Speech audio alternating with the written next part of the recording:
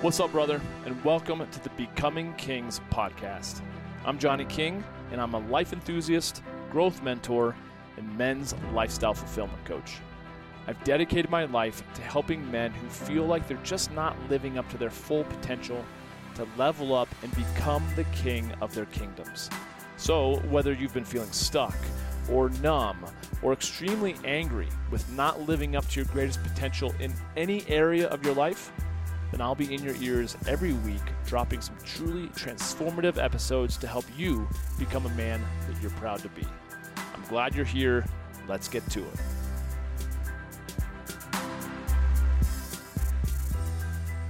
What's up? It's Johnny King. I follow the Holistic Psychologist, and her name is Dr. Nicole Lepera. And if you haven't begun following her on Instagram, it might be worth your time. She puts out so much good content.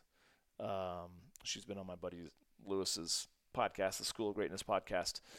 She's awesome in many ways. Something that she posted the other day, I thought I'd just kind of piggyback on because I think it's just good to think about. And the very first little slide here says qualities that we find most attractive in a partner. And then it says swipe left. So normally, I would say, before I even get into that, I would say there's a lot here. I think some of these things I totally agree with. Other ones are like on the fence. But let's just go through them, okay? So the first one, she says self-awareness.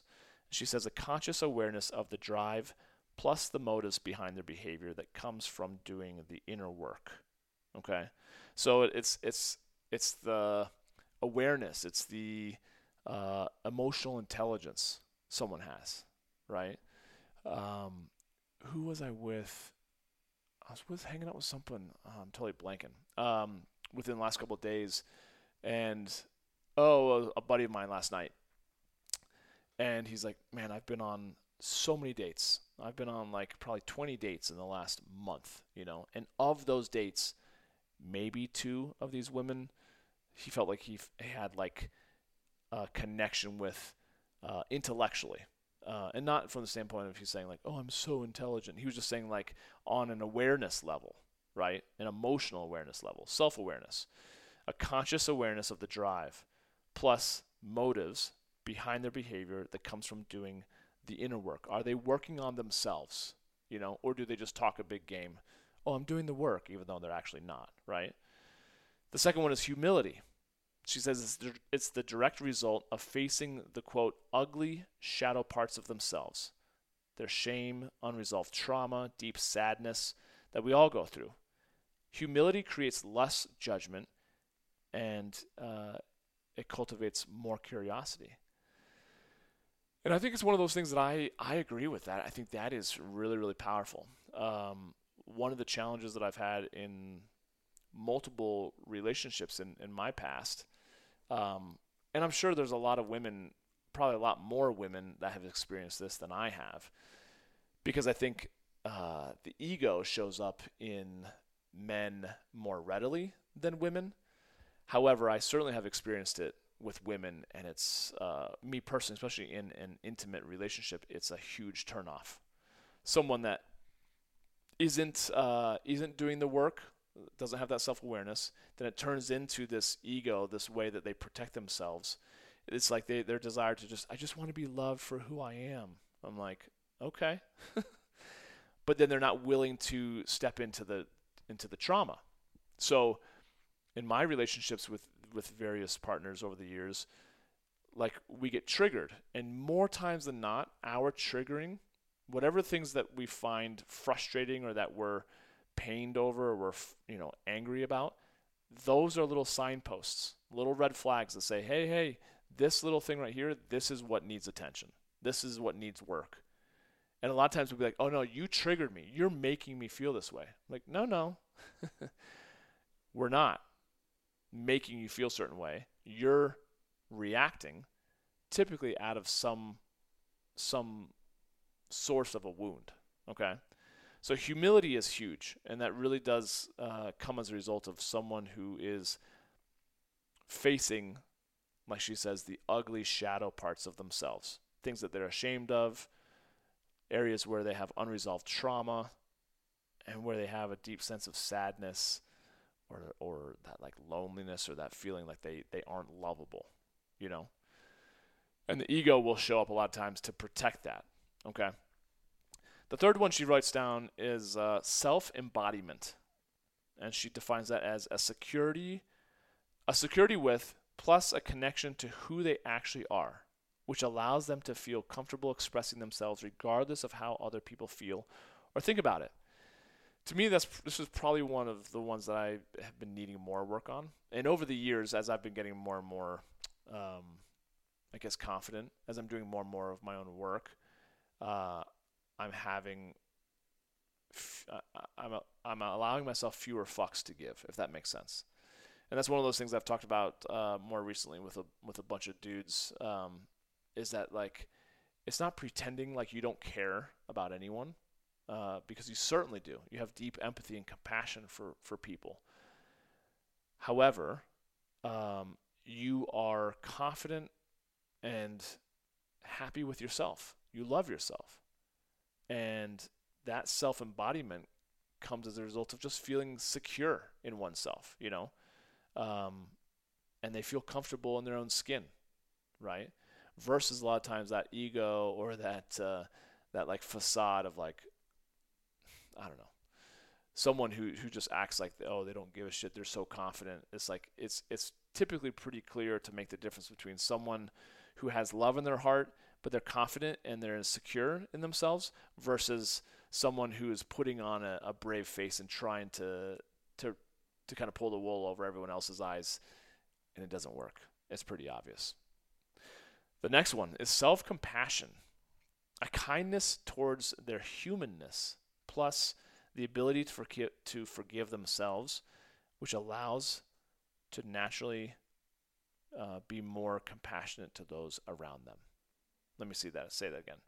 Self-compassion, a kindness towards their humanness, plus the ability to forgive themselves, which allows them to naturally be more compassionate to those around them, right?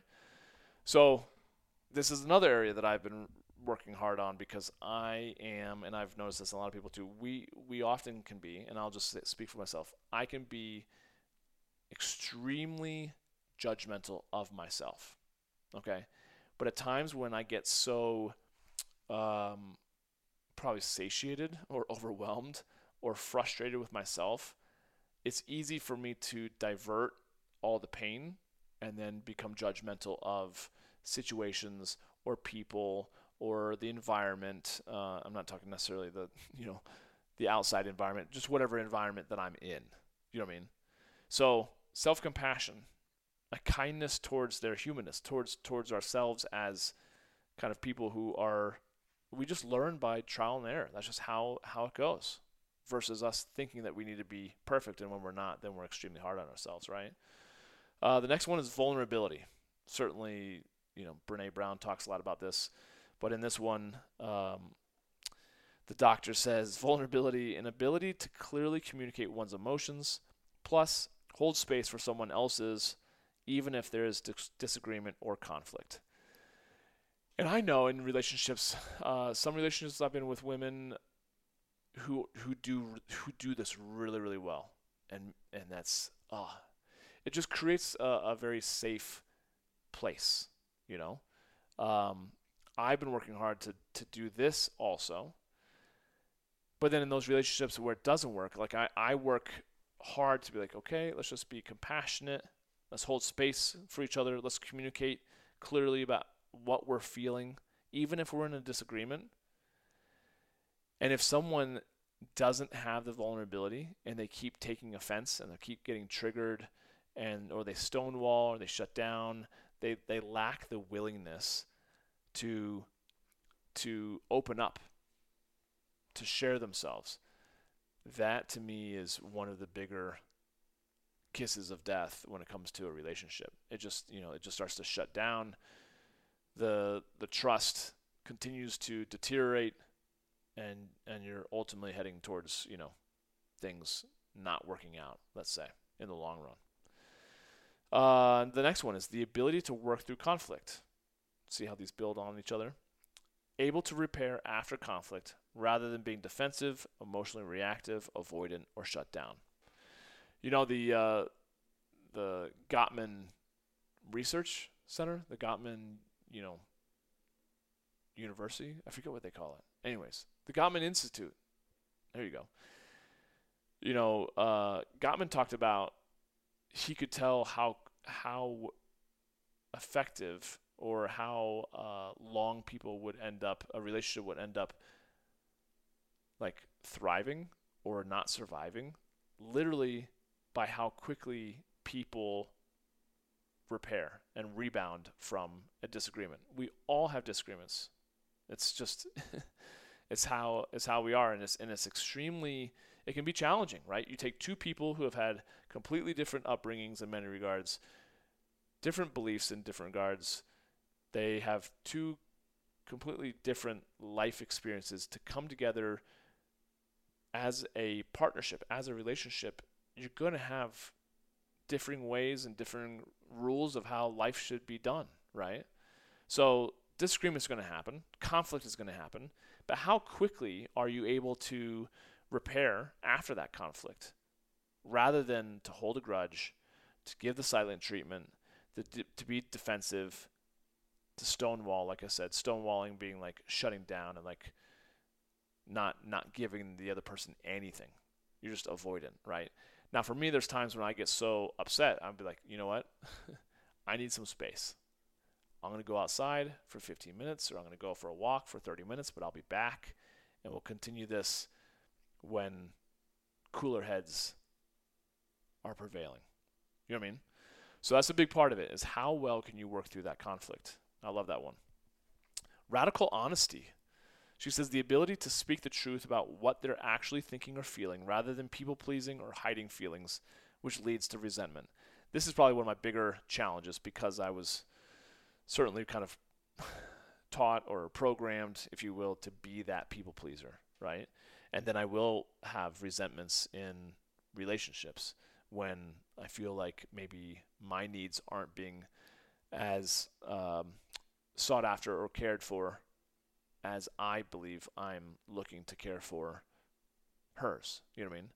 So a lot of that is just me learning to use my words, speak my needs, and then to be confident in being like these are my needs. And when I've mentioned this to some guys that I've worked with, they're like, I don't even know what my needs are. And I've had to call bullshit essentially and be like, yeah, you do. It's just a lot of times they don't have they're not like at the tip of their tongue, but as I've asked enough questions, probing questions, they're like, oh, okay, yes, that I can see. So then once you get them down on paper, then they're like, oh yeah, totally, those are my needs. Those are my values, which are very similar. Like, I get that.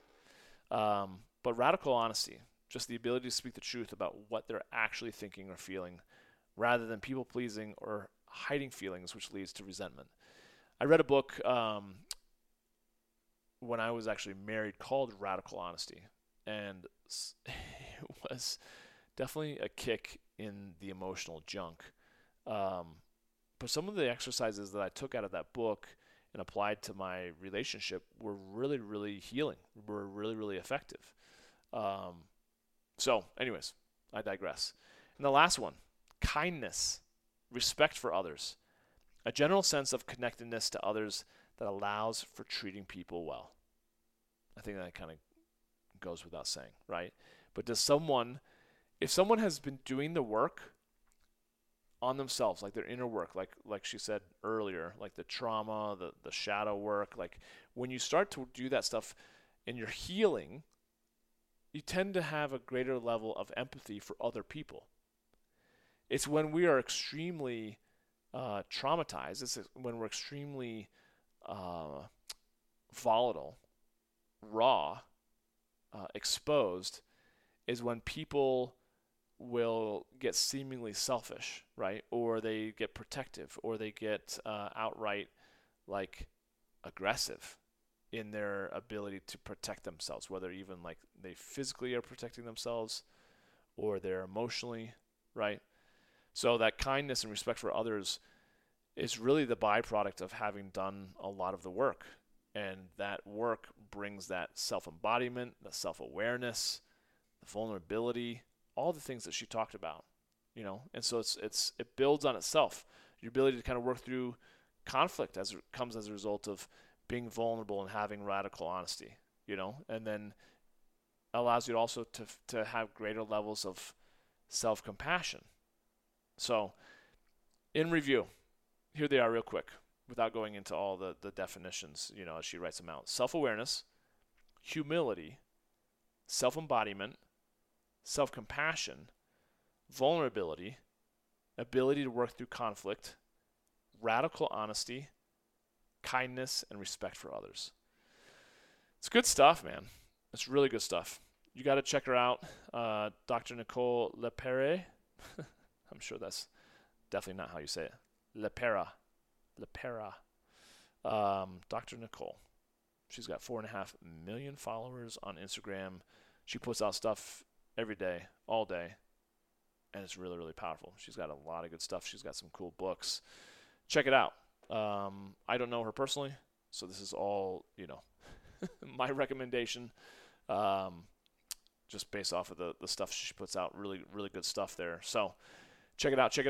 Thank you for joining me, as always. Hope this was helpful in working in your current relationship or in your next relationship, because that's really where, as I talk about in my book, the eternal kingdom, the third kingdom, where all the juice is in our ability to have meaningful, deep, and rich relationships, both, platonic and intimate, like romantic. So, thank you. We'll catch up soon. Enjoy the rest of your day. Take care. That's it for this one, and I want to thank you for listening. Hey, if you got some good ideas from this episode and you want more, please feel free to subscribe to the podcast. And if you think others may benefit from it also, share it on social media and tag me in your posts so I can say hey. It would also mean a lot to me if you felt inclined to write a review of the show on Apple Podcasts, since I read every single one of them. And if you've got any questions or topics that you'd like to recommend, or really just anything that you think I could improve upon, man, I thrive on constructive feedback. So hit me up with an email at podcast@johnnyking.com.